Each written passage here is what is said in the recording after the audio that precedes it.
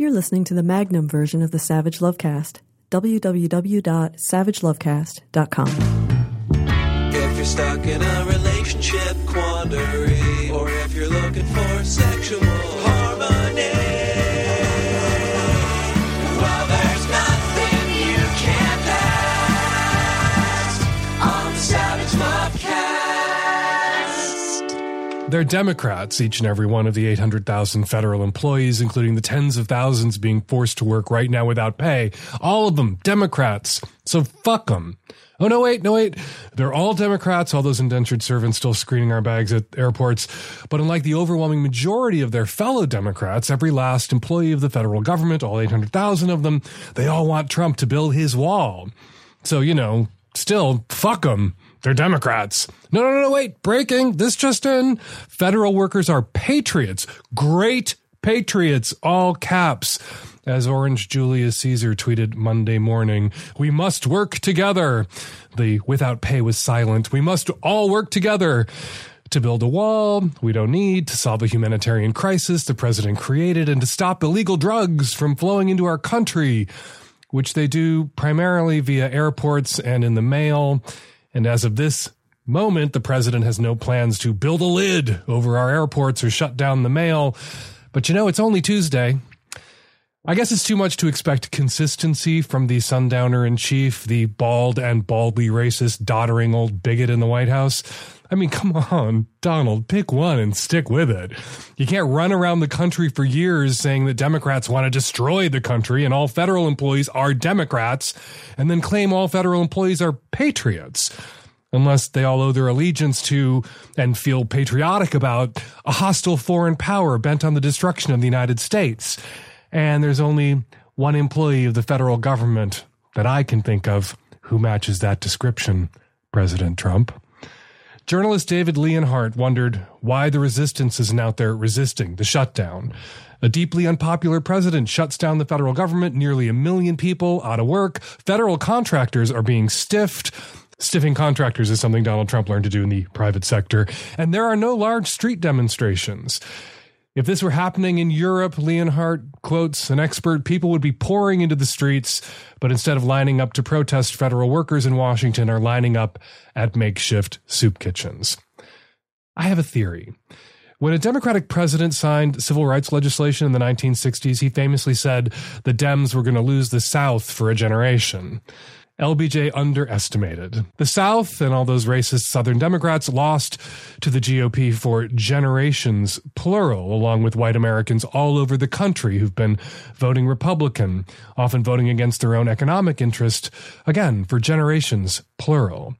And at the center of the right's attack since the 1960s, right there in the crosshairs, the federal government and everyone who works for it. The right has been attacking people of color and the federal government and the courts since Loving v. Virginia and Brown v. the Board of Education and the passage of the Civil Rights Act and the Voting Rights Act. Ever since the federal government and federal employees were finally compelled after centuries to begin defending the rights of African American citizens, even if that defense was half-hearted at best most of the time, the right has been waging a long war to delegitimize the federal government and anyone who works for the federal government. Well, anyone who isn't a Republican elected official, of course, who has pledged to destroy the federal government. Your parents might be old enough to remember this. I think you all know that I've always felt the 9 most terrifying words in the English language are, I'm from the government and I'm here to help. After Timothy McVeigh blew up a federal office building in Oklahoma City in 1995, killing 168 people and wounding 700 others, Adam Gopnik, writing in The New Yorker, predicted that future historians were unlikely to write, in the mid-1990s, politicians and talk show radio hosts created an atmosphere of poisonous hatred against the national government. Also, in a completely unrelated development, somebody blew up the federal office building in Oklahoma City. The GOP has been pushing a poisonous hatred of the federal government and federal employees and the courts for decades now. And in a completely unrelated development, Americans have been slow to come to the defense of federal employees, to the defense of park rangers and TSA agents and food inspectors, people we've long been conditioned to regard as the enemy. Here's hoping the protests start, and here's hoping Americans take to the streets soon to demand that the federal government reopen and that federal employees and contractors get paid better so they're not all of them one paycheck away from having to line up at soup kitchens. If we can learn to feel differently about socialism, if we can learn not to regard that term as terrifying, we can and should and need to learn to feel and think differently about the federal government, its utility, its legitimacy, and all those federal employees out there. Finally, on a different subject, I gotta say, I've seen that look. I've been on the receiving end of that look. That smug smile on the face of that MAGA brat. It was instantly familiar to anyone who's ever been bullied in an all-boys school like the all-boys Catholic school I attended. No one attempting to de-escalate a tense situation smirks in your face like that. That's the look someone gets on their face when they're getting in your face, looking for an excuse, any excuse, to beat your ass in front of their friends. All right, coming up on the Magnum edition of the Savage Lovecast, which you can subscribe to at savagelovecast.com, the Savage Lovecast Magnum, twice as long, more guests, no ads. Carrie Goldberg, victim rights advocate and attorney, joins us to talk about a gnarly harassment case she has brought against Grindr. Plus, your questions and my answers on the Magnum and Micro editions of today's show. Hi, Dan. I am a 30-year-old married female living in Texas. Now, I have been with my husband for about 4 years. We've been married for 6 months. Now, my question is, we recently listed a couch for sale on Craigslist. So I did pull up his email to see if he got any hits. I typed in Craigslist in the search bar to just narrow down the emails. And when I did that, I see that he had replied to a personal ad on there. Now, I know those aren't allowed on Craigslist anymore, so that tells you how old this reply was. But when I did check the date of that email, it was when we were dating for about 6 months. Now, I did confront him about it because we were together at the time, and he did tell me that he did send that email, and he almost cheated on me, but he said that's when we were first dating, and he didn't know where the relationship was going at the time. We've been together for 4 years, and I've had no inclination that he would ever cheat on me. I 100% thought we had a perfect relationship and now a perfect marriage. Now, I plan on having a child with this man, and I love him more than anything, and I've always thought this relationship was 100% perfect, and now to find out that he almost cheated on me, I just feel so upset and hurt, and I can't stop thinking about it. Am I overreacting? Congratulations. You made it 4 years into a relationship, 6 months into the marriage, still believing that you two were absolutely perfect for each other and that this relationship was perfect. So about time the scales fell from your eyes, I think, because no two people are perfect for each other and no relationship is perfect. And people sometimes think thoughts. And sometimes people get online, they get on sites like Craigslist, or they used to get on sites like Craigslist, and they contemplate their options. They throw out a line to see if there are any nibbles, even if they don't want to get bit. Even if they threw out the line intending maybe to get bit, they get a nibble and then they panic and realize what a good thing they've got. They don't want to screw that thing up and they don't follow through with it. Sounds to me like he didn't follow through with it. If you found his Craigslist emails, usually you will also find the confirmation in those emails that a plan was made to get together. A concrete plan was made to get together. You don't mention that, which leads me to believe that there were no concrete plans made, that he wouldn't have made the mistake of deleting the Craigslist emails where he was just putting himself out there and then deleted the emails where he was making a concrete plan to get together with someone. So what happened? 6 months into your relationship, you were already sure that he was the person that you wanted, and he wasn't on quite the same timeline that you were. He was maybe not sure yet. He was still deep in the dating discovery process, thinking about perhaps making a serious, exclusive, monogamous, lifelong commitment to you. And at that moment, he thought, well, is she what I want?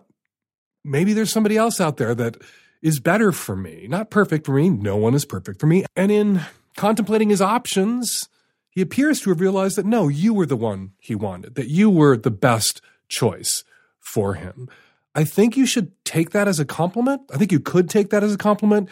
You can latch onto it and you can say, oh my God, I thought we were perfect for each other and I've just discovered something that I should have already known to be true, that we're not perfect for each other, because no two people are absolutely perfect for each other. Or you can tell yourself he had choices and he chose me, that there were other women out there on Craigslist and probably other places that might have been interested in him. And there may have been a moment when he was tempted, and yet he chose me. I was who he wanted, and he had options. You can take this as a compliment that strengthens your marriage. You can take this as an affirmation of sorts, and kind of a bank shot affirmation. Nobody in a monogamous committed relationship, no one who is more certain about someone sooner than that person was certain about them, enjoys contemplating that person not being on the same page, not moving at the same pace, not being as certain about you as you were about them at the same time that you were certain. It is a bank shot affirmation if you want to view it that way. And if you're interested in the long-term survival of your relationship, of your new marriage, you should choose to view it that way. I want to end with this quick reality check. He thought about fucking someone else and didn't. And you're spinning that as he almost cheated, and your relationship, all 4 years of it, and your marriage, all 6 months of it, are a lie. You must have seen in the last 4 years and change some dude that you thought about wanting to maybe fuck. If you weren't in a committed relationship, if you weren't with this guy, there must have been some dude who crossed your path, or that you saw on television. Have you watched Bodyguard yet? That you thought, yeah, if I weren't with the man I'm with now, if I wasn't married to him, or if I wasn't dating him, I would get with that. I would want to get with him. Well, him too. He thought about getting with somebody else, and he fantasized using a tool that a lot of people use to fantasize, which is throwing out ads on personals' websites with no intent of following through, no intent of actually cheating or meeting anyone. They just want the affirmation. They just want the erotic buzz that comes with getting a message from somebody who saw your pic or your ad and wanted to get with you too. So before you blow this up into a relationship extinction level event, ask yourself, have you ever wanted to fuck anybody else other than him since you met him? The answer is probably yes. So him too, he wanted to fuck somebody else at some point, and he didn't. Now, of course, he took steps. He went out and looked for someone. Someone didn't just cross his path. And you can attach a great deal of weight and importance to that, or again, you can focus on what he did not do. He did not touch anyone else with his penis. He did not follow through. He did not cheat on you. He had the option to. There was a moment where he could have, and he valued you too much and what you two have together too greatly to do it. Hey, Dan, our daughter has been perhaps discovered using my wife's pleasure toys for her own amusement. And my daughter, who is 14, we need to figure out, how can we suggest she get her own toys? Or do we drop her off at one of our local adult toy stores with a $100 bill? Or what do we do, Dan? Help. Unfortunately, you can't drop your 14-year-old daughter off at your nearest adult toy store, hopefully a feminist, woman-run, woman-owned adult toy store, because you got to be 18 in most places or 21 in many places to get into those stores. So unless your daughter looks much older and has a terrific fake ID, giving her $100 and pointing her at an adult toy shop, yeah, that's not going to solve the problem. The only solution here is the awkward conversation that you desperately want to avoid. And think about this for a second. This is a case where someone is doing something, your 14-year-old daughter in this case, that's making you feel uncomfortable and making your wife feel uncomfortable, and you're shying away from confronting her about it, not in an angry way, just having a conversation with her about it, because you don't want to make her feel uncomfortable. Well, you guys feel uncomfortable. Why shouldn't she feel uncomfortable? And it is possible to have this conversation without shaming her. You just go to her and say, you're 14 years old and you're beginning to explore and experiment, and we support that. You are a sexual being. You're not ready, we don't think, for partnered sex, but certainly ready for masturbation. Here's the thing, though. You're not allowed to use your mother's toys when you want to masturbate or explore. If you would like to acquire a toy or two of your own, hey, here's an Amazon gift card. You can order one and have it shipped to the house, and we will not look inside. And you can keep it in your own room, and it can be yours. And then I would add, if I were you at the end of this convo, We understand that this is an awkward thing to talk about, and you probably didn't want to have a conversation with your parents about this subject. But that conversation became unavoidable when you invaded your parents' privacy and began to swipe their sex toys. So we need to make a clean line. We need to draw a line between what's yours in that space and what's ours in that space. And you aren't going to swipe ours, and we aren't going to search your room looking for yours, and hopefully there will be no more invasions of privacy in either direction in this household. We respect your right to privacy. You have to respect ours as well. Or there will be more awkward conversations like this in your immediate future. Hi, Dan. I'm kind of lost right now. I try to follow your advice in a lot of what I do in my life and in my relationship, but my fiance just left me. We've been together for 4 years and engaged for 2, which I know can be kind of short, but my question isn't about how to deal with the emotions of the breakup. My question is 2 parts.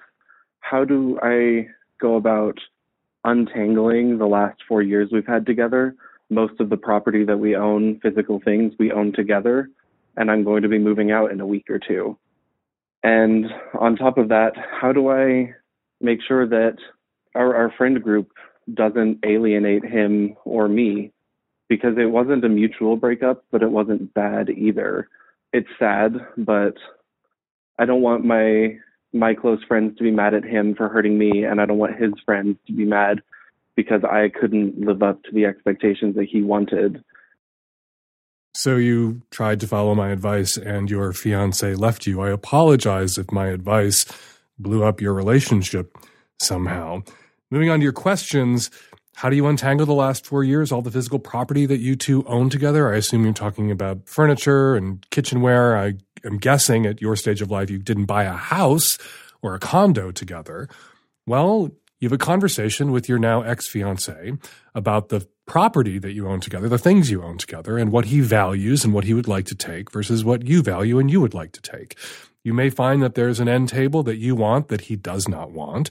You may find that there's a couch that you want and that he also wants that you spent a certain amount of money on together. You determine what that couch is worth now, and if you can't agree who gets it, you flip a coin, and the person who gets the couch then pays the person who doesn't get the couch the value, not of its original purchase price, but the garage sale, yard sale value of the couch now.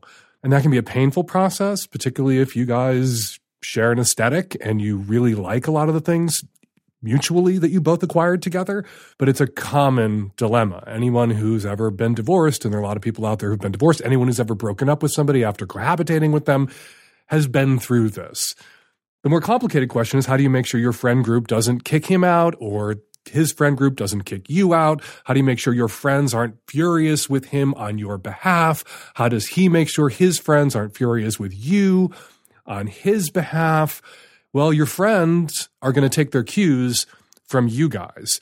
If you talk shit about him to your friends are going to fling shit at him.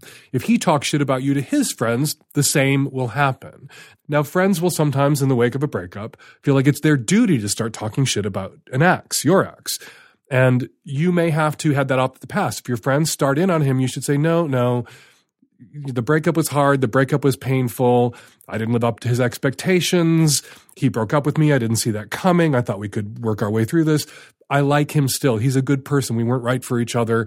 Better we part now than after marriage and kids and more property and a house. And we're trying to stick the dismount here. We're trying to salvage a friendship. Not immediately. So maybe in the next 6 months or a year, you don't invite him around. Your friend groups don't mingle much. But a year from now, we want to be what we were for a lot of our relationship, which is, close friends, just without the close friends and lovers and fiancé part of that.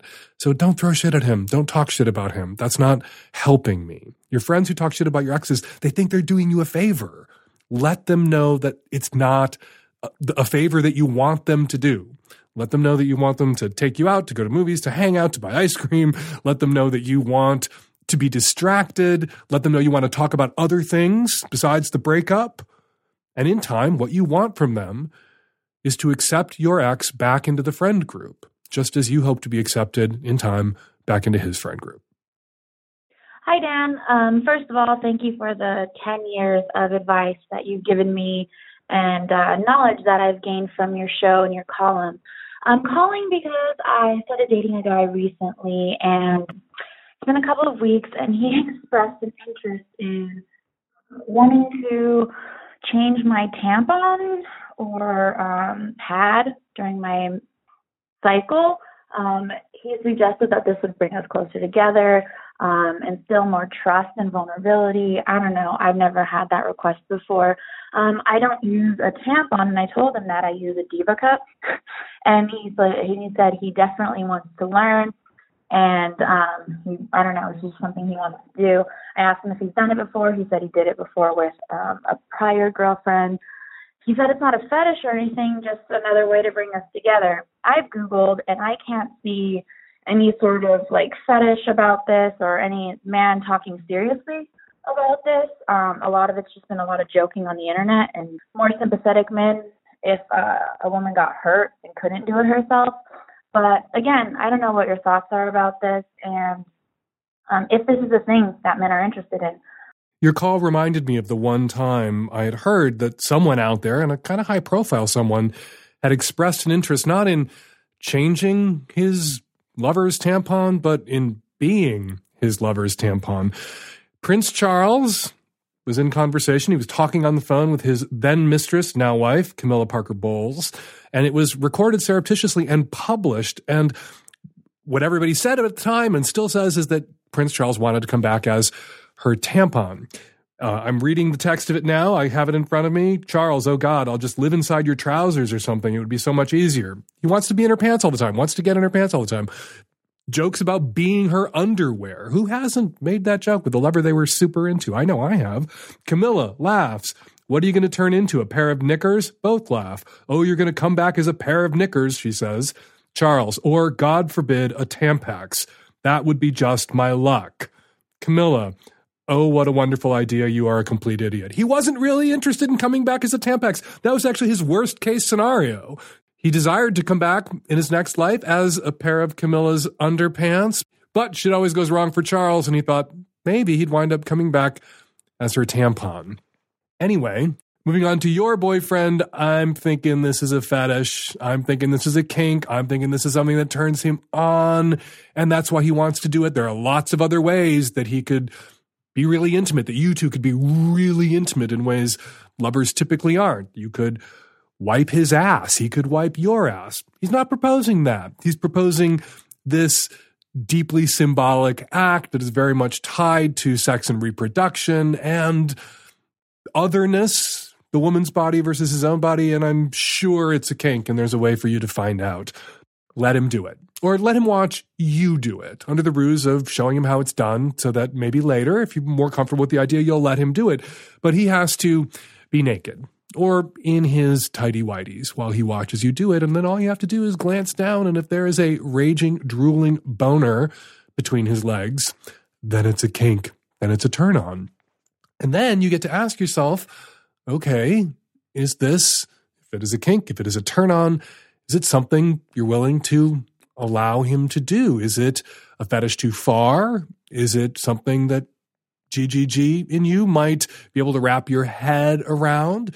Will it creep you out that he's eroticizing your period in this process? Or would it turn you on that he's eroticizing your period and this process? There are women out there who complain about male partners who don't want to have sex, who don't want to do anything sexual during their period. You might have a guy there who's interested in doing all sorts of bizarre and fun and different and, in some ways, useful, perhaps, things during yours. So if you can get him to be honest about it, if you can get him to open up about it, if you can bust him by pointing to the hard dick in his tighty-whities and force him to be honest with you about it, then there's a whole other conversation you need to have about what is most likely his kink and whether then that's a kink you're willing to indulge. If you're willing to let him go there in you and you're willing to go there or let him go there for him. Hi, Dan. I am a gay male from the soon-to-be blue state of Texas, and I have a question about gay marriage. I actually, about 2.5 years ago, married at the time with my best friend, and recently, as far as 2 months ago, was actually told that I wasn't enough to make him happy. And my question is that we fought for so long to get equality for marriage, and yet I find a lack of equality in the process of divorce as far as people even recognizing my marriage or recognizing that I'm in pain or recognizing that sometimes it doesn't work out in a relationship that happens to be gay. I'm trying to avoid the stereotypes of I told you so, gay people can't be monogamish, gay people can't be monogamous, they can't have a meaningful and loving relationship.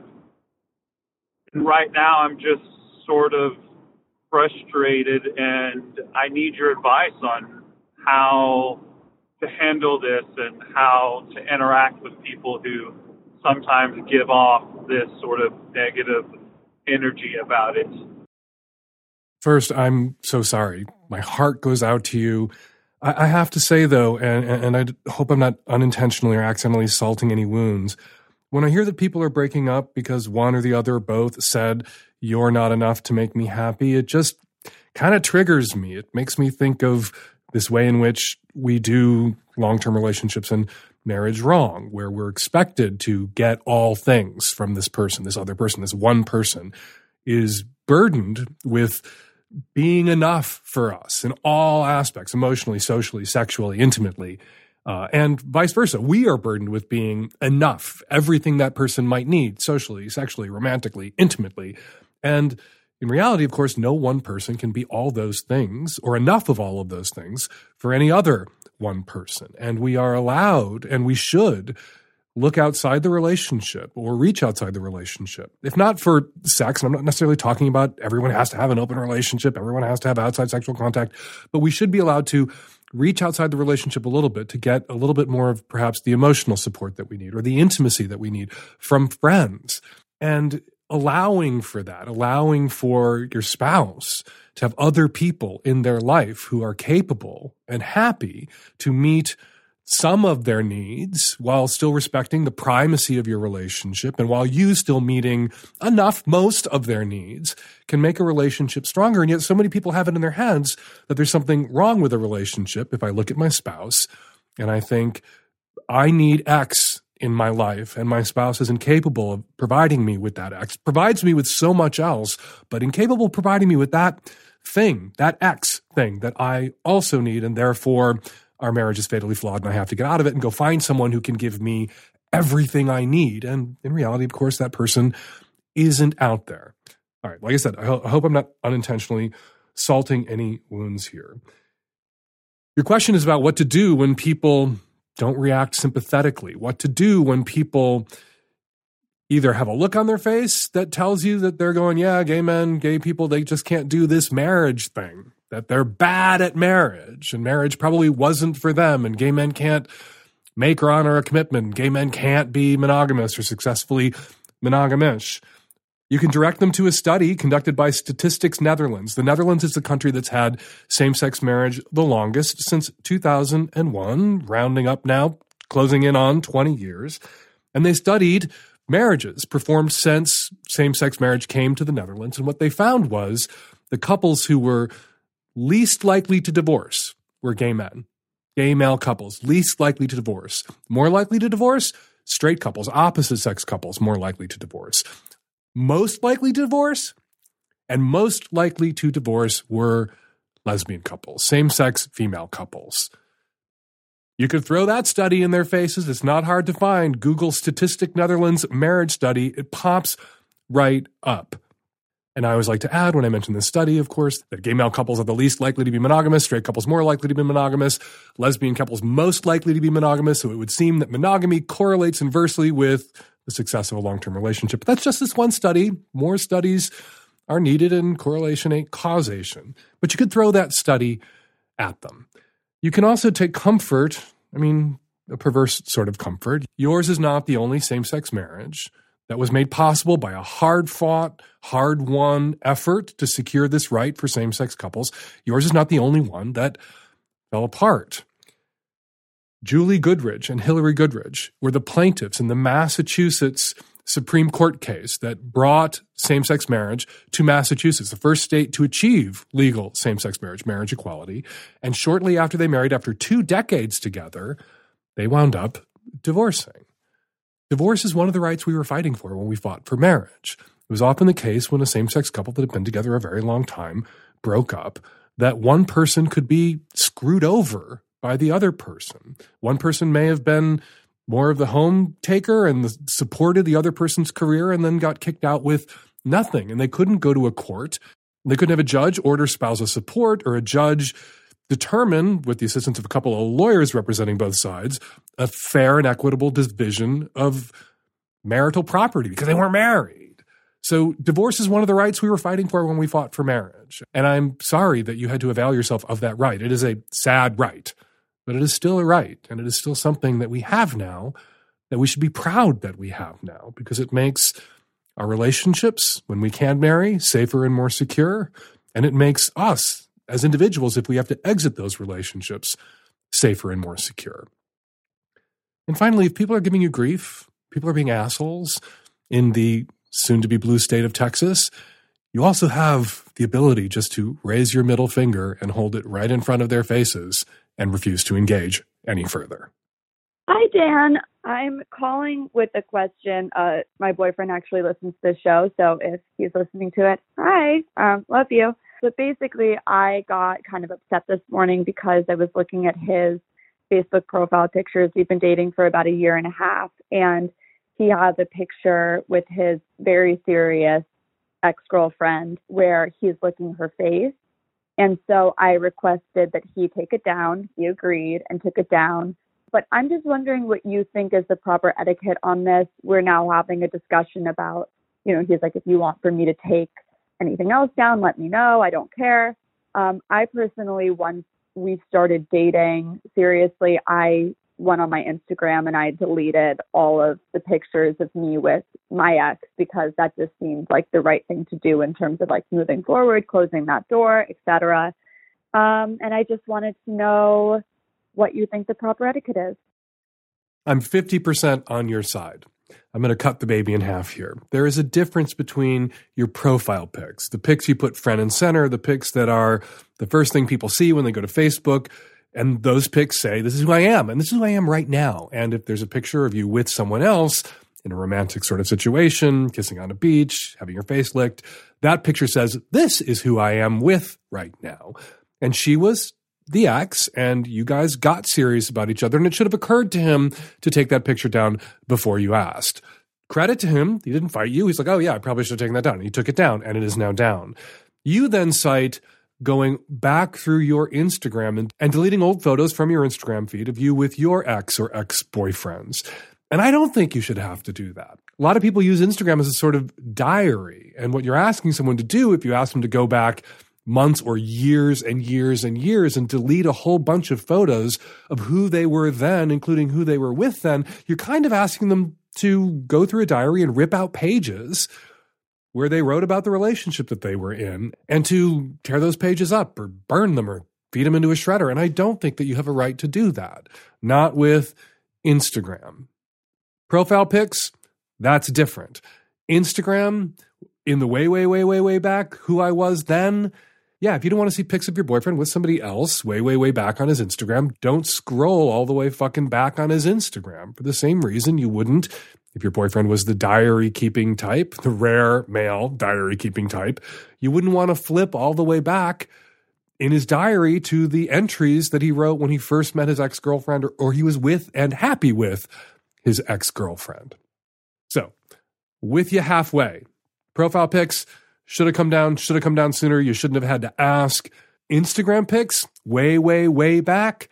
Yeah, you shouldn't have to take those down. If you don't want to see them, don't scroll way back.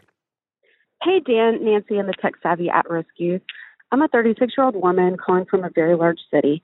I'm calling advice on whether or not I should accept money from my husband for sex. Here's the background. We've been married for 14 years, have a 9-year-old son, and we are currently not having sex. The reason we aren't having sex is because I do not want to. After 14 years of marriage and all the things that come with it, I see him more as a brother, and I don't want to fuck my brother.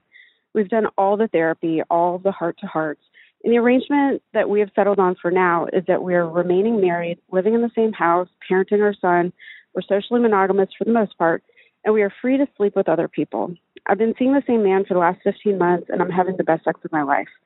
My husband is aware. He supports me by parenting while I'm spending time away, but this is not his ideal outcome. In his perfect world, he would have a monogamous relationship that does include sex with his wife. Unfortunately, I cannot be that person for him anymore. I do feel some guilt around this. This is not what he signed up for when he married me. I didn't know Dan Savage existed when I was in college, and I did get married too early to know myself completely. He's gone to lunch with a woman a few times, but has said it's not what he's looking for. I've encouraged him to do online dating, but he says he doesn't want to put in the work for a relationship. I've suggested seeing a sex worker, but he is also disinterested in that. Last week, he circled back to me and he said if he's going to pay for sex, he would prefer to just pay me because he still jerks off to my pictures. He knows exactly what he would be getting from me, and I'm not as risky. That actually caught me flat-footed because he doesn't know that my number one fantasy is about being a high-end escort. Also, I think negotiating the engagement ahead of time would make a couple of things occur that I asked for but never received when we were having sex. Number one, a clear articulation of what he wants and what he likes. And number two, planning sex ahead of time. Anyway, I don't know what to do about this proposal. Because I've already feel like he's getting the short end of the stick with our current arrangement, I'm not comfortable fleecing him out of his money. I wonder if there's a way to make this a win-win. Maybe any money he pays could go towards a vacation fund or eating out as a family. I don't know. If I decide to do this, I think the devil's in the details of the arrangement. I could really use your advice on additional ways I should look at this and overall whether or not you think I should. I'd file this one under take yes for an answer. It may not always be the answer, and you don't know how this is going to work out short-term or long-term, but at least give it a try. Your husband would like to have sex with you. You aren't particularly attracted to your husband. You are, however, turned on by the idea of being paid for sex, and you're turned on by the idea of your husband paying you for sex. There's definitely some sort of DS, dom sub, power play element going on there where you're having sex of your own free will with the guy you've got outside your marriage, and your poor, pathetic husband, if he wants access to you and your body, he has to pony up. He has to pay for it. That turns you on. You wouldn't have called if this didn't turn you on, at least a little bit. And so you've got to give it a shot. You need to have a conversation with your husband. You say you've done the counseling, you've done the heart-to-hearts. Have a heart-to-heart about this. Can he pay his wife for sex without feeling shredded emotionally, without destroying his self-esteem and his erotic self-esteem? Or does this turn him on too? Does the DS element of this work for him? Does it make his dick hard? If he's coming to you with money and begging and pleading for sex, and that arouses him, and it arouses you, well, fucking Yahtzee. Give it a shot. Give it a try. And you're obviously going to want to include an element of role play in this, where you're going to plan for sex, you're going to make a date, you're going to book him for a certain time to fuck you for a certain amount of money, and he's going to have to tell you what he wants. He's the customer. He's buying the sex that he wants in that moment, so he's going to have to offer you clarity about what it is that he wants to do with you, what it is that turns him on, that he'd like to try. And then at that moment, like a sex worker, you can agree as to whether you will be contracted for those acts for that amount of money. And if there's something that he wants to do that you don't want to do, you don't have to take the booking. And I was literally thinking, I was going to suggest before you suggested it, that the money he pays you, because it's coming out of your joint funds, be set aside in a special savings account for something that benefits you both, like a vacation, like meals out. And then this becomes not your husband pathetically paying you for sex. It becomes this erotic game that you have introduced to your moribund marital sex life that revives it and makes it sexy, hopefully for both of you. Obviously makes it sexy for you. This idea turns you on. The last I's you got to dot and T's you got to cross is to make sure that this turns your husband on too. And then give it a try. take that yes for an answer. And if he enjoys it and you enjoy it and it makes you look forward to sex with your husband because now it's got this erotic structure that plays into your ultimate fantasy that it doesn't sound like you've ever shared with him, now's the time to share it with him. Again, Yahtzee, you win or you might win. I can't predict how this is going to play out emotionally in the long term, but there's a chance here that you could have a big fat fucking Yahtzee on your hands. Go for it. Hi, Dan. Longtime listener here calling from Portland, Oregon. I'm calling you with a question about my sister's upcoming wedding. She's getting married to a wonderful man, and she has a kindergarten-age daughter, my niece, from a previous marriage. They're planning on having a second quote-unquote wedding after their own wedding for the groom to marry my niece so that he can make vows to her as well as a stepfather. I feel very weird about this. On its face, I understand why they're doing it, and it seems very sweet, but it's just very off-putting to me. I appreciate that my sister's fiance is trying to make a commitment to my niece as well, and he's saying, I signed up for the whole package, and I promise to be your dad. I have no problems with him or his intentions. The thing is, though, she still has a dad, and I get a sense that part of the ceremony is to act as this big middle finger to her biological dad. Don't get me wrong, though. Her biological dad is a total piece of shit, and I hate him, and he's a terrible father, and I'm not really calling out of concern for him or his feelings. I am, however, concerned with my niece's feelings and her own perceptions of her own father.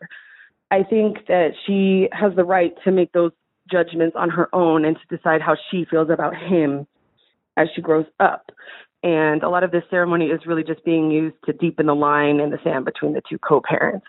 I also find it very weird, this idea of my niece participating in this very grown-up idea of a wedding and making vows when she's too young to know better or to really consent. And if, heaven forbid, they do end up getting divorced, like, how is my niece to interpret that? I kind of think that the commitments between parents and child are sort of above all this wedding BS, and they're shown through actions, and this whole ceremony is stupid. I don't really intend on saying anything to my sister. It's her day and her child and her choices, and she's also kind of insane about weddings and the symbolism and the ceremony and all of the song and dance around them, but that's where I'm at. So what do you think? Yeah, a 5-year-old knows what a wedding is, and most 5-year-olds know about love and romance and kisses, and some even have an idea of what sex is. Some have asked what sex is. Some have had conversations about where babies come from. And most 5-year-olds are aware, many 5-year-olds are aware that a wedding is something that someone who is in romantic love goes to and want to marry the person they have romantic / sexual feelings for. So taking the model of a wedding, taking the ritual and symbolism, and having a 5-year-old girl marry the adult male partner, now husband, of her mother is just so fucking creepy and weird. I'm right there with you, caller. It's creepy and it's weird, but if your sister is really dead set on doing this, and nothing you or any other sane person might say would bring her to her senses, there's not really a lot that you can do to head this creepy horseshit off at the pass, except maybe ask everyone who's invited to this creepy fucking ceremony to make donations to the little girl's future therapy fund as opposed to her college fund. I would, if I were in your shoes and my sister were crazy and I were afraid of having this conversation. I have a sister. She's not crazy. For that, I'm always grateful. I would ask her how the 5-year-old thinks about it. And if you're the aunt and you have a relationship with this 5-year-old, you could, in a non-leading way, ask the 5-year-old how she feels about it and see what she says. Maybe she doesn't care. Maybe she doesn't understand. Maybe she gets what the difference between a husband and a father is, and the ceremony is about just him making a promise to her that he'll always be a good parent, in which case you might want to encourage your sister to stop calling it a wedding and stop calling the promise that her future husband is going to make to her daughter vows, and allow that word to be special and marital and for adults, and have them use a word that most 5-year-old kids understand, promise, that he promises to be a good and loving parent to her. I'd also be curious what the stepfather-to-be thinks of all of this. You could also approach him with a question? It's possible that everybody's terrified of telling your sister no, including her future husband, including her 5-year-old kid, including you, her sister. But maybe if you joined forces, not with the 5-year-old, just you and the future husband, you could convince your sister to downgrade this ceremony from ersatz pseudo-wedding to just a moment where the new stepdad makes a promise to his new stepdaughter to always be there for her and always love her as a parent, not as a husband. All right, we're going to take a quick break from your calls to speak with attorney Carrie Goldberg. There's a harassment case that's been getting some press lately concerning a man whose bitter ex-boyfriend was using the hookup app Grindr to impersonate him and send dozens, hundreds of men to his house and the place where he worked to harass him.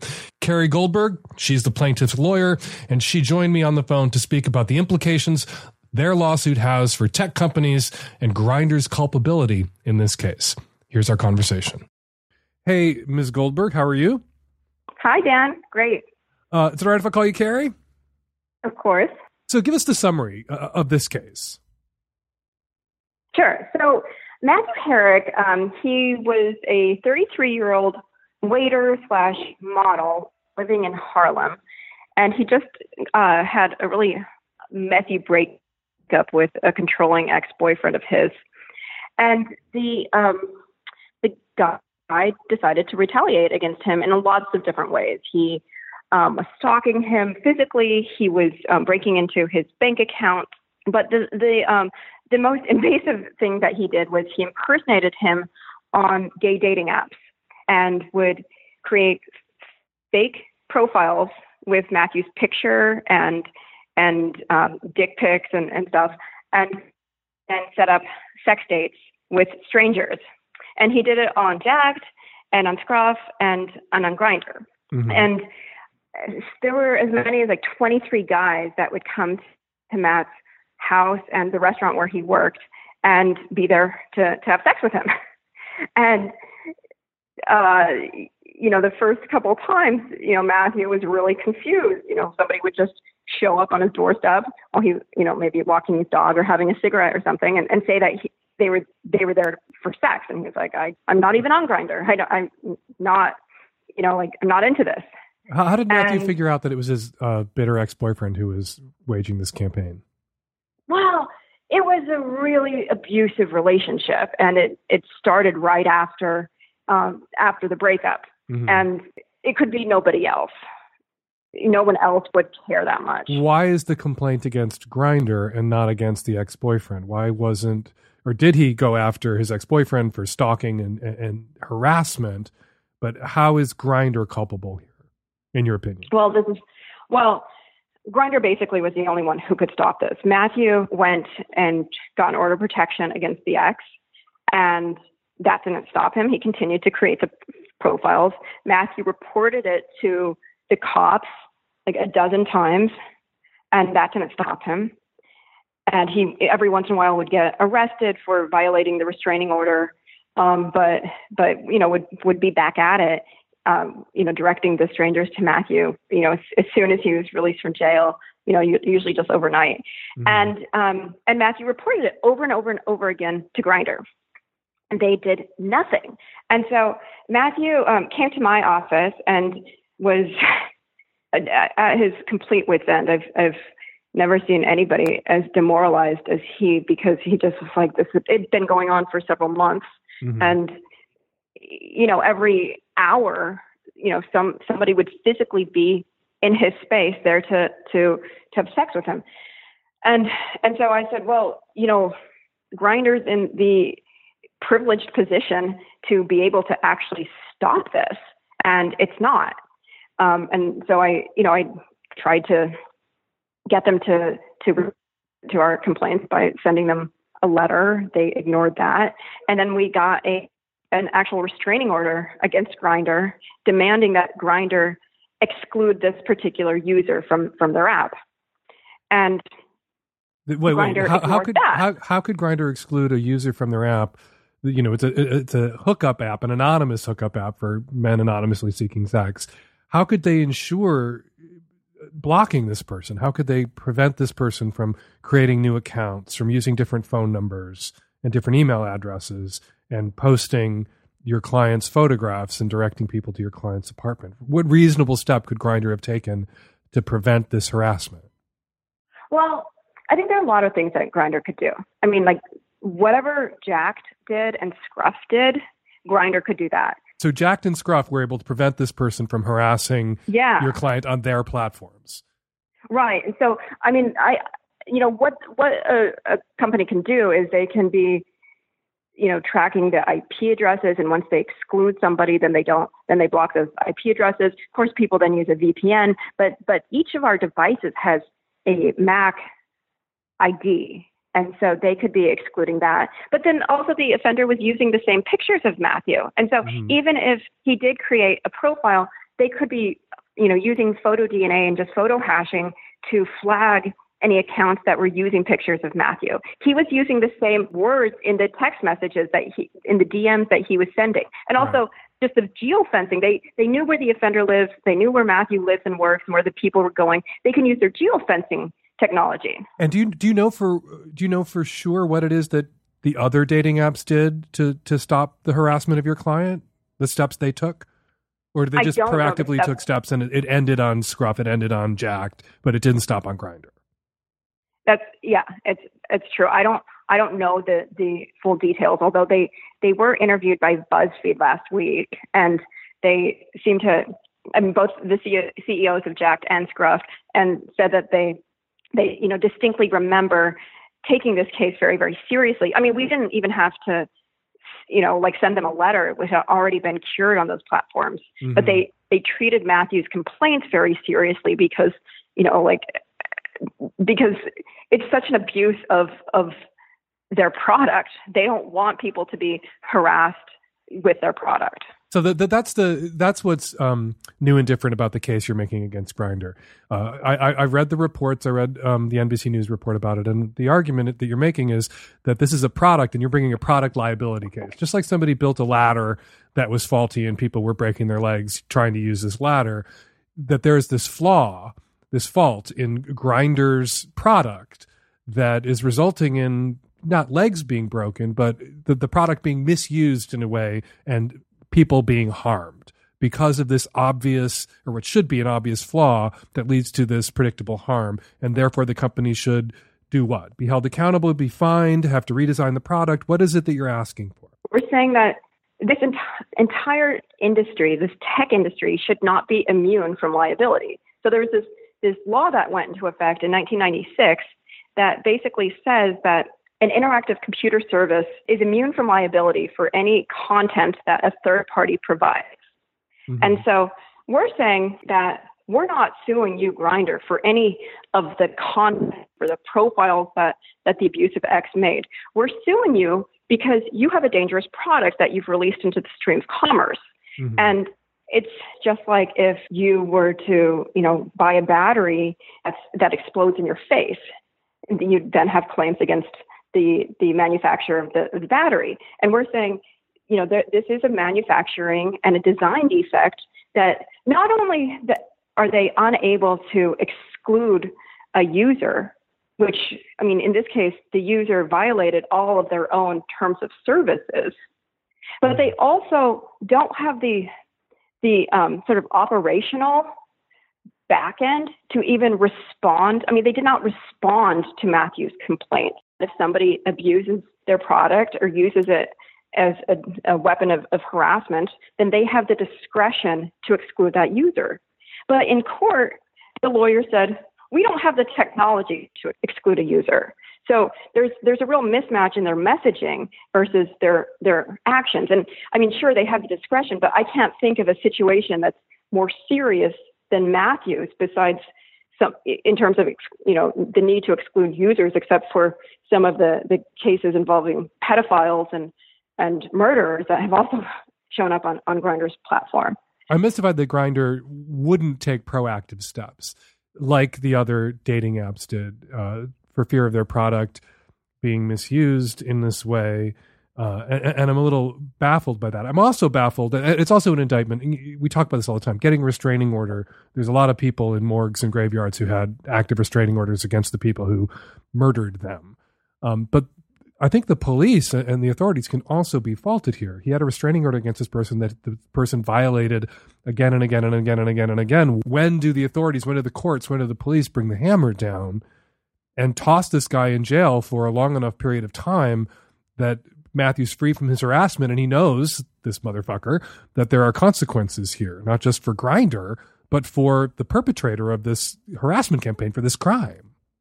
Mm-hmm. And I think one of the problems, Dan, you nailed it, is that our harassment laws talk about, direct communications. They forbid direct communications from one person to another.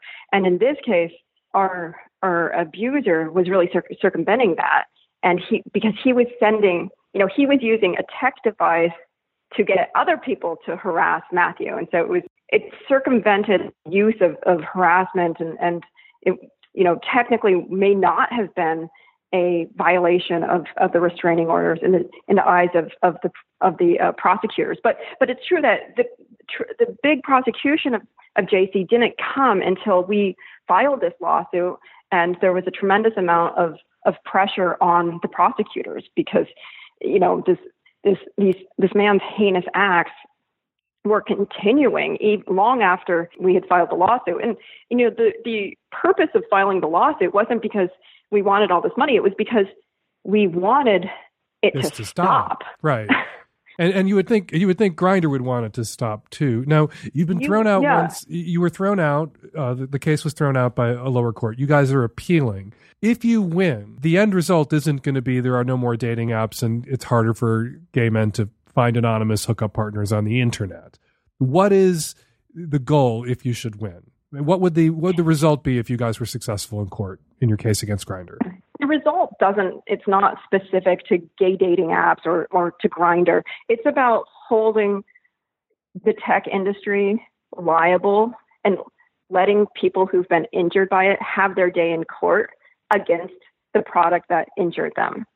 And so as long as you have a tech product that you are operating in a responsible way and responding to users who say that they're being harmed by it, you're not going to feel this at all. It's not going to take any product off the market or shut down any websites. It's just going to basically treat tech industry the same way that the rest of the world is, operates. Like other industries. I own a law firm. I have to pay a lot of money for malpractice insurance. If I do something heinous to one of my clients, they can say, why, and that's true of the car industry. That's true of you. That's true of every single industry in this entire universe. Wait, I don't want you putting it into my listeners' heads so that they can sue me if they don't like my advice, but please finish the thought. No, but it's but this one law that was created in 1996, which really was just about, let's say you defame somebody on Prodigy or CompuServe, and instead of suing the online bulletin board, because that's all that really existed back then, you would only have claims against the person who actually said the words. And so that's what the law was originally supposed to deal with, was just sort of publication torts like defamation against like bulletin boards. But over the years, that law has been interpreted, and it's just gotten really, really bloated. And so they just point to this law, and the courts are like, "Oh yeah, sure." And so that's why it's even an issue. I mean, Congress never wanted this entire industry to be immune from liability, and it's just really freaky. It's a whole other can of worms, but there's a new carve out to the law you cite, which is SESTA and FOSTA, which has now been enacted by Congress, signed by the shithole president, to hold tech sites liable if there is sex trafficking on them, with sex trafficking being defined as anybody doing sex work at all. And so there's already been, a big hole blown into this law, and it's a problem. It's a problem for sex workers. It's a problem for people who want sex work to be safer, which, of course, advertising online made sex work safer, made it easier for people to screen clients, to share information about dangerous clients, to talk about best practices, to not have to walk the streets.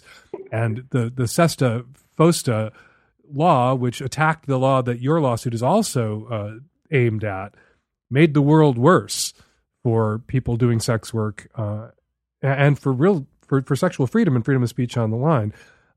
Is your lawsuit potentially going to have do harm in a similar way? I think not. And I would completely agree with you that FOSTA SESTA is a problematic law, and it was really clumsily drafted.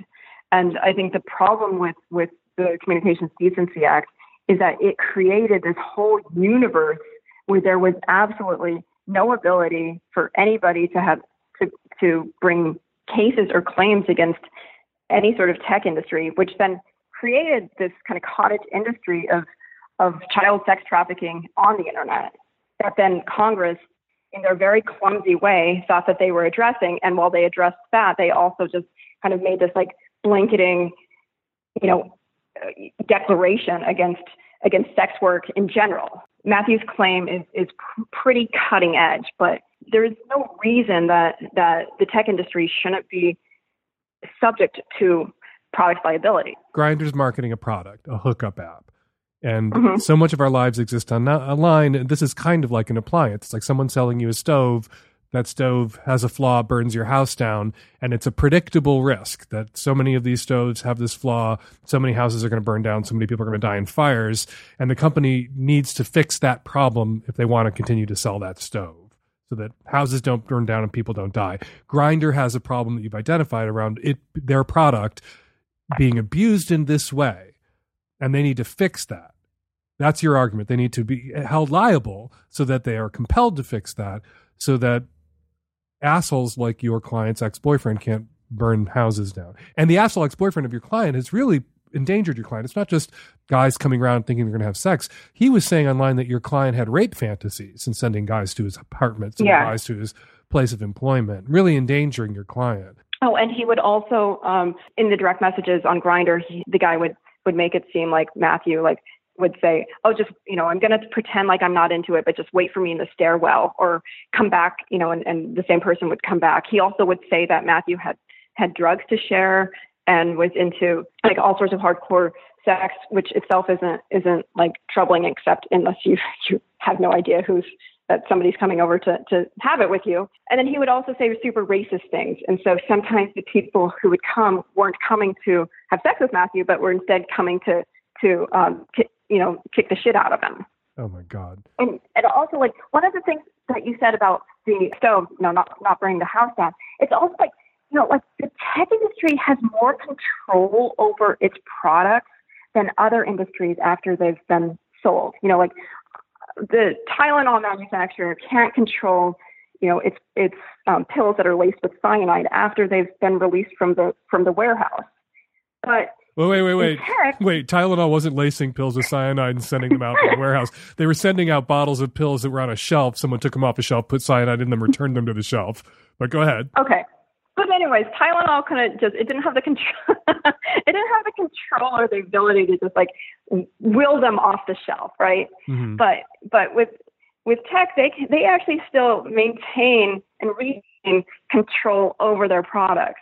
So they don't even have to take it off the market. They can be, they're always updating and doing new iterations and stuff. And so it's even easier for them to be able to control things that they've released into the stream of commerce. Okay, so people who want to follow it should create a Google alert for what? People who are interested in this case. The hashtag I've been using is Herrick v. Grindr. HERRICK v. Grindr. Carrie Goldberg, attorney, a victims' rights lawyer in Brooklyn. Thank you for coming on the show and talking about it. Interesting case, and I wish you and your client luck. Thank you, Dan. Talk to you later. Hey, Dan. I'm a longtime listener, and I finally have a reason to call because I'm trying to reconcile something within myself. I'm divorced, and the reason I got divorced is because I cheated on my husband. And for a long time, I felt very guilty about that and sad because I truly loved my ex-husband. But, time has passed. I spent some time being single, just doing what I want. Like, I have a great life. I'm independent. I have a great career. I mean, I'm like a self-sufficient, like happy, healthy person, but I have this obsession with cheating. I have a boyfriend now, and it's not something serious. We don't live together. I don't love him. I like him, but I recently started having sex with a married guy, and I don't know what I'm supposed to do because I don't want to hurt my boyfriend. I didn't want to hurt my husband, but cheating is my ultimate fantasy. And it's not like I want to be polyamorous because I just love the sneaking around and the fact that it's bad and the fact that it's risky. Like, there's nothing that gets me off more. When I have a primary partner that I care about and then something on the side, I feel so balanced and so fulfilled and so happy. But it's at the expense of other people who don't deserve to suffer because of my, aberrant sexual desires. I don't know how I'm supposed to turn this fetish, this obsession of mine, into a sustainable lifestyle because I have to lie to someone. But then there's a part of me that's like, you know what? I deserve to be happy, and this is what I like, so why shouldn't I do it? All right, you say you're a long-time listener, and if you're a long-time listener, I have to assume that you've heard me talk about and you are familiar with cuckolding, you're familiar with hot wifing, stag and vixen, and you mention and then dismiss polyamory as an option, and so you are familiar with polyamory. And polyamory wouldn't work for you. An ethical, quote-unquote, non-monogamous relationship wouldn't work for you and your particular kink and what excites you because it's permitted, because you're allowed, because you aren't sneaking around and it isn't cheating. And that's a huge part of what makes your, quote-unquote, cheating fetish arousing for you. The secrets, the lies, the sneaking around, the risks. You might get caught. It might blow up your life again and blow up the relationship that you're in now, like it blew up the relationship that you were in, the marriage you were in previously. But there's something else in addition to permitted, open, on the table, sleeping around with other people, non-monogamy in the polyamorous sense, or even the cuckolding sense, where you're allowed to fuck other people and your partner isn't. And that is the DADT agreement. Now, don't ask, don't tell. If you're a longtime listener, you've heard me talk about that in the past. Don't ask, don't tell is the agreement that a lot of people enter into in an open relationship where they don't want to know the details. They don't want to hear about it because it will fuel their insecurities. And so they know their partner might sleep with other people, might want to sleep with other people, but they just don't want to know. And to prevent your partner from finding out, to prevent them from knowing, to prevent yourself from telling them, even if they're not asking, to avoid the tell of leaving evidence that might speak for you, even if you're not telling them you're fucking other people, that requires some deceit. That requires some sneaking around. Now, it's permissible deceit. It's requested deceit, but it's still deceit. And there's still risk and danger there that you might get caught if you're sloppy about it. The only difference is if you get sloppy, if you put a tell out there, even if you didn't say anything, they stumble over evidence that you slept with somebody else. It's not going to blow up your marriage. It's not going to blow up your life. A person in a DADT relationship doesn't want to get caught, and their partner doesn't particularly want to catch them. But getting caught is still a risk, and there could be fallout. So that arousing sense of danger, that risk that right now you obtain by hurting other people, by potentially hurting other people, by, with your last husband, actually hurting someone else, and right now with the boyfriend you have, with whom you have, it sounds like, either an implicit or an explicit monogamous commitment or assumption. A lot of straight people stumble into monogamous assumptions about their relationships. You're hurting him. And he may never find out, so maybe he never gets hurt, but odds are he will find out. And you're also hurting, potentially, the spouse of the married man that you are currently fucking when they find out. Now, that person, the man that you're fucking who has a wife at home, is 98% responsible for the hurt that he might inflict. Now, maybe some people would argue 50% responsible, maybe 60% responsible, some other percentage point, maybe 98% is too high, but he is primarily responsible for the hurt that he may inflict when he cheats on his wife. Just as you were primarily, if not 100% responsible for the hurt that you inflicted on your husband, your ex-husband, when you cheated on him. So you have an option out there that allows for the practice of ethical non-monogamy in the context of a socially monogamous relationship with a person who would prefer that you not fuck anybody else, but with whom you've hammered out a DADT relationship because you know yourself. And the last thing that you should be doing, now that you really know yourself, now that you know what turns you on, is entering into monogamous commitments that you cannot keep. So with your next serious relationship, whether it's the boyfriend you've got now or someone else that you partner with in the future, you need to be honest with them that monogamy isn't something that you're any good at, fucked up your last marriage, fucked up your last relationship. You just have to sometimes sleep with other people. And if he responds that he's not down with that, not the right partner for you, but you will find guys out there who would maybe like to sleep with other people. You wouldn't like to think about it, perhaps, and who could give you that DADT pass to sometimes sleep with other people yourself. And then Yahtzee, you win. You've got it all. You've got the socially monogamous commitment with a man who would prefer that you not sleep with anybody else, but a man who's not going to leave you if you do sleep with someone else, so long as you cover it the fuck up, so long as you lie to his face and deceive him about where you were last night when you did not come home. Hey, Dan. I'm a gay man, mid-20s. I have this recurring problem that sometimes during hookups I find myself trying to fuck the other guy without a condom. How it usually happens is that during sex I'll rub my dick between his ass cheeks or his thighs for a while, and I'll slowly work my way towards inserting it into his hole. And I can't stop myself from trying to do that at the heat of the moment, since I'm thinking with my dick at the heat of the moment. Usually at some point my hookup tells me to stop and to put a condom on, or to stop completely since he isn't prepared or comfortable to do anal right now. And sometimes I catch myself and stop by myself, but sometimes my hookup lets me continue, presumably since he's also thinking with his dick and being fucked raw turns him on. Whenever I do this, it's not only stupid because of the risks from STDs, it's also immoral because I'm violating my partner. Now, I'm not trying to justify it, but rather to contextualize it by adding that I often suffer from erectile dysfunction, and condoms make it much more likely for me to lose my erection. That's why the temptation to do this is particularly strong. Thankfully, I haven't caught HIV in any of the times this has happened, but it's kind of a ticking time bomb. So how do I stop myself from doing this again?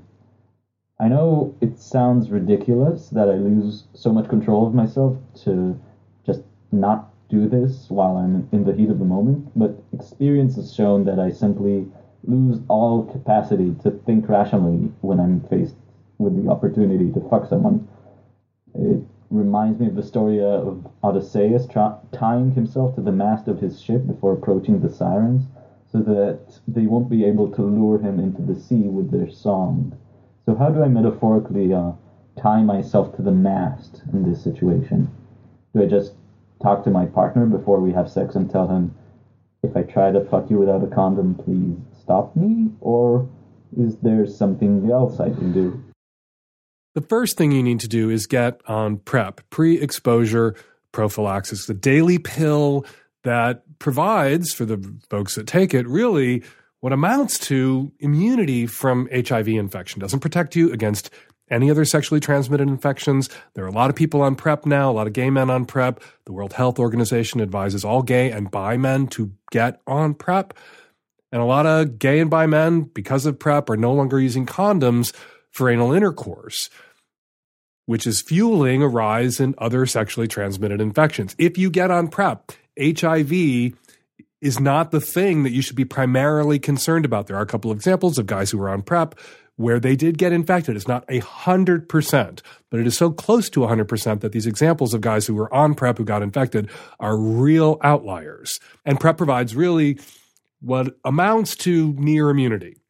And so you won't have to worry about that anymore. You won't have to worry about HIV anymore. You will have to worry about gonorrhea, including gonorrhea that is resistant to treatment. You'll have to worry about syphilis. You'll have to worry about chlamydia. You'll have to worry about the sexually transmitted infections that condoms only provide partial protection from, herpes, HPV, but you won't have to worry about HIV after an incident of unprotected anal intercourse. So let's take a look at what you're doing here. You aren't stealthing. That's where someone puts on a condom, begins the sex with the condom on, and then stealthily removes the condom during intercourse. That is a shitty, rapey thing to do. You aren't doing that. you are rubbing your dick between somebody's legs. You are rubbing your dick up somebody's ass crack. You are poking at someone's hole. And I don't approve of this. I believe that people should use their words. And you know that you should use your words because you bring that up toward the end. What do I do? Do I tie myself to the mast? Do I just talk to my partner before I have sex? Oh my God, what a radical idea, talking to your partner before you have sex. Yes, that's what you should do.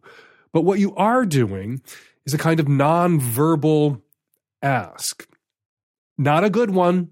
And not a perfect one. And some guys may wind up letting you fuck them in the ass because in the moment they're too horny. They're thinking with their dicks too. They're not advocating for themselves. They would rather use a condom. Maybe some of these guys are intimidated by you and they fear asking you to put a condom on and they allow you to fuck them, but it's not freely consented to unprotected sex. They're scared of you and they're submitting to it and not joyfully. So what you're doing, although it is putting it out there in a nonverbal way, you are probing, which could be construed or rationalized, and maybe even for some guys, it amounts to an ask using nonverbal cues, but it ain't good enough. And you know yourself. You know this is a problem. So you know this is something you should discuss with your partners before sex. And if you have ED, when you use a condom, condoms make it harder for you to sustain an erection.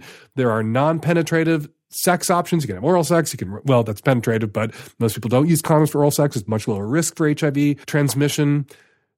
And so you can do oral. Of course, you still have to worry about syphilis, gonorrhea, oral gonorrhea, actual things, oral chlamydia, actually a thing. You have to worry about those, but you won't have to worry so much about HIV. And you can also engage in acts of mutual masturbation, frottage, all the other great stuff that gay men and bi men like to do to each other, still an option. But you should use your words. And because you know yourself, you should say to guys, I prefer to have anal without a condom. And you should add, because hopefully it'll be true then, I'm on PrEP. I hope you're on PrEP too. You may find that a lot of the guys you're going to bed with are allowing you to fuck them in the ass without a condom because they're on PrEP. And they're willing to shoulder the risk of syphilis, gonorrhea, chlamydia, because HIV is their primary concern. So use your words. Get on PrEP, stop doing this shitty thing, and it is a shitty thing, allowing for the fact that it is kind of a nonverbal cue that you're giving, that you would like to enter someone without a condom, but you need to be cognizant of the reality of that situation where some guys may be totally down, some guys may be too distracted or turned on to ask for the condom that they would like you to put on, and some guys may be afraid of you and afraid to ask for the condom that they would like you to put on. So PrEP, use your words. There are other things that you can do with a guy besides fucking him in the ass. Okay, before we get to your response calls, some of the Savage Lovecast tweets of the week. Marie tweets, oh my God, girl with the ex-partner with the Hitler mustache on hashtag Savage Lovecast. I'm so delighted and relieved to hear that you broke up with that immature, argumentative douchebag. I almost called in last week. I was so annoyed. Yes, Queen, your follow-up call made me so happy. You, Marie, and me, and everyone else. Sad Liberal tweets, oh, come on, Dan. If someone doesn't initiate conversations as often as someone wants, you shouldn't suggest they are autistic before you suggest that they are an introvert or just not compatible with the caller.